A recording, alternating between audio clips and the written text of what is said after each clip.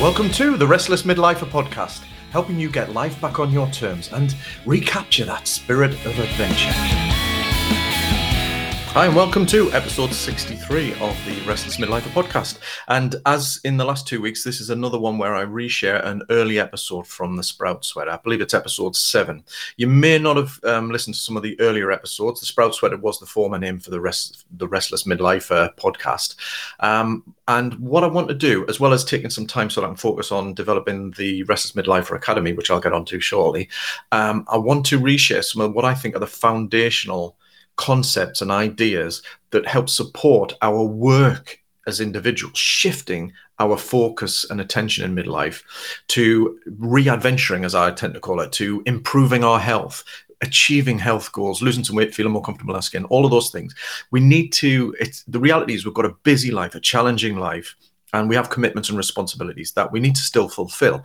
But it's about becoming a little bit more conscious and focusing on the direction of travel, because we may be heading in one direction of travel. We need to focus on trying to shift that to a direction of travel that's more within our choice and our desired direction. So this episode is, as I say, it's episode 7, and it's how do we just deal with the distracted mind? And I get into the underlying principle of it and some thoughts and tips. But I think the biggest challenge for us as midlifers is that we do have that full-on life. We have a lot on our mind, a lot of worries, commitments, responsibilities, and a lot that really requires our attention. And within that then means we find it difficult to make space to think about, to plan and work towards those particular goals or ambitions or aspirations that we have as that restless midlifer. So I touch on the underlying concept of why that's the case, but also how we can start to tweak and shift and clear a bit of headspace. I've talked about that in more recent episodes as well, so check out some of those as well. This is the foundational part of that. So hopefully you enjoy the episode. Let me know your thoughts or questions or any feedback by emailing me at dave@restlessmidlifer.com. And just to reiterate that I have launched the Midlife ReShape Academy, and it's over at midlifereshape.com. And after working with lots of clients over the last few years, focusing on rekindling that sense of adventure in midlife, I found that what is often a big priority for them all, and myself included, is regaining health, our energy levels, losing a bit of weight perhaps, and just feeling better in our midlife skin. And that's a priority, and there's been some great results achieved, and I've learned a lot in the process.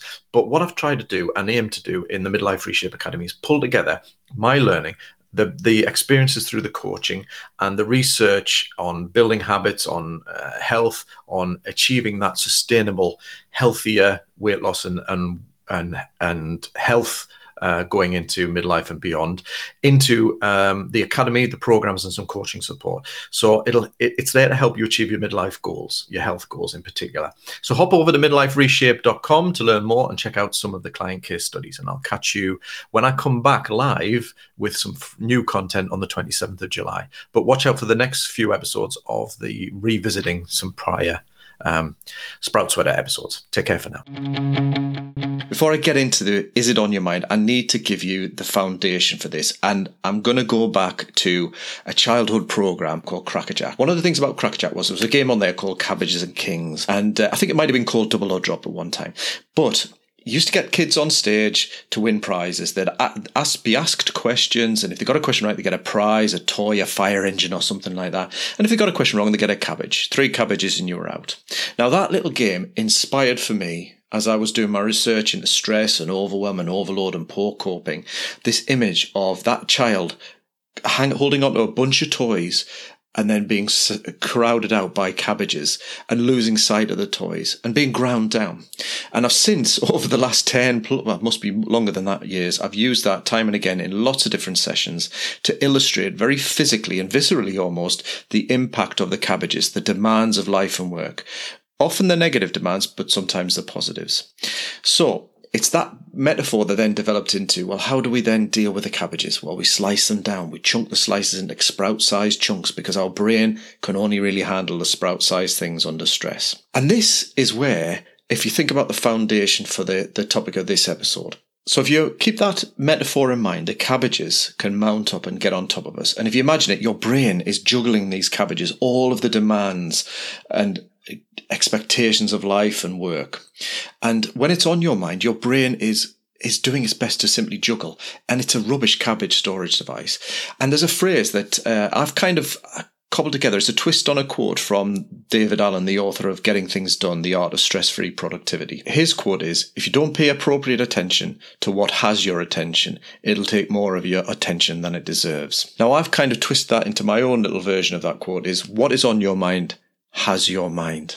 And if you think about all those cabbages, all the demands, the projects, the sprout-sized little actions that we have to do all day, every day, just to sort of keep the life admin going and the work admin going and to achieve things, it's no wonder that we can feel overwhelmed. And that whilst we're in that process of just juggling the cabbages, they're on your mind, very much so. And then they have your mind. They can distract you. You can get wrapped up and caught up in them. You can be unfocused, not be capable of making decisions. It only takes one sprout, doesn't it, to tip you over the edge when you're carrying so much around in your head.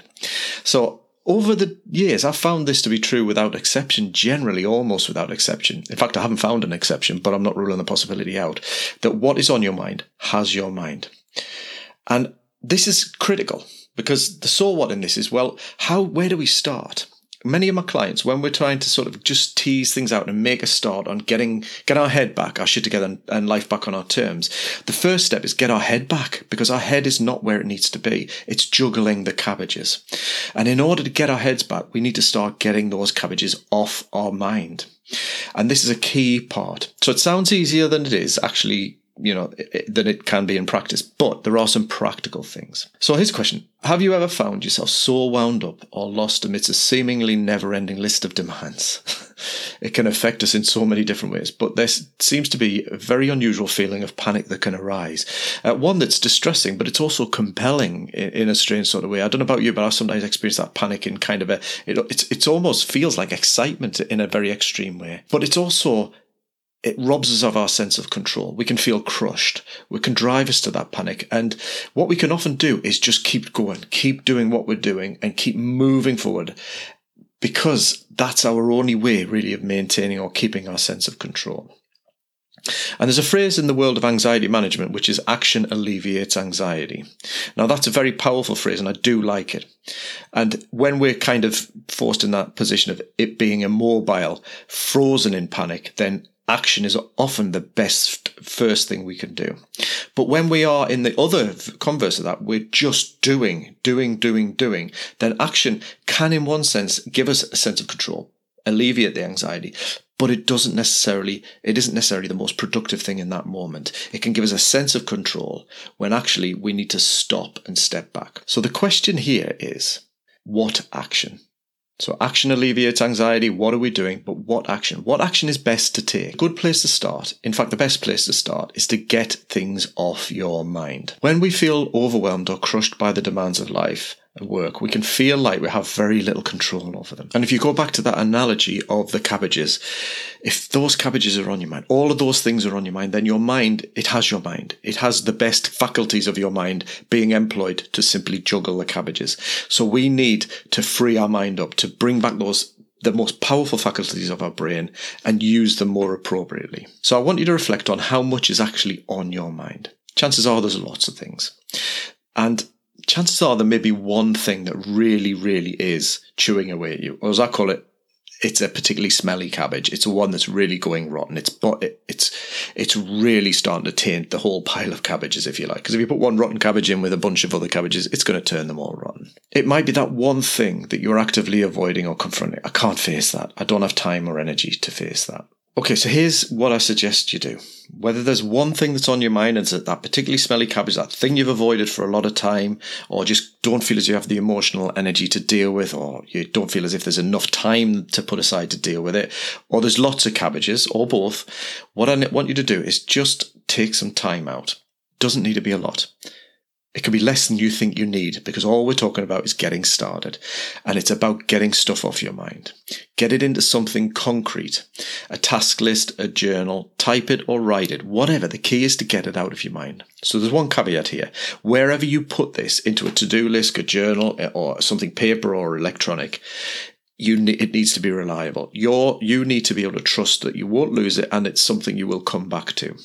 So think about where you have those random post-it notes, those lists all over the place, and collect them all into one place. It could be a physical thing like an in-tray with pieces of paper, as David Allen in Getting Things Done would say, or it could be just a simple Word document, for example.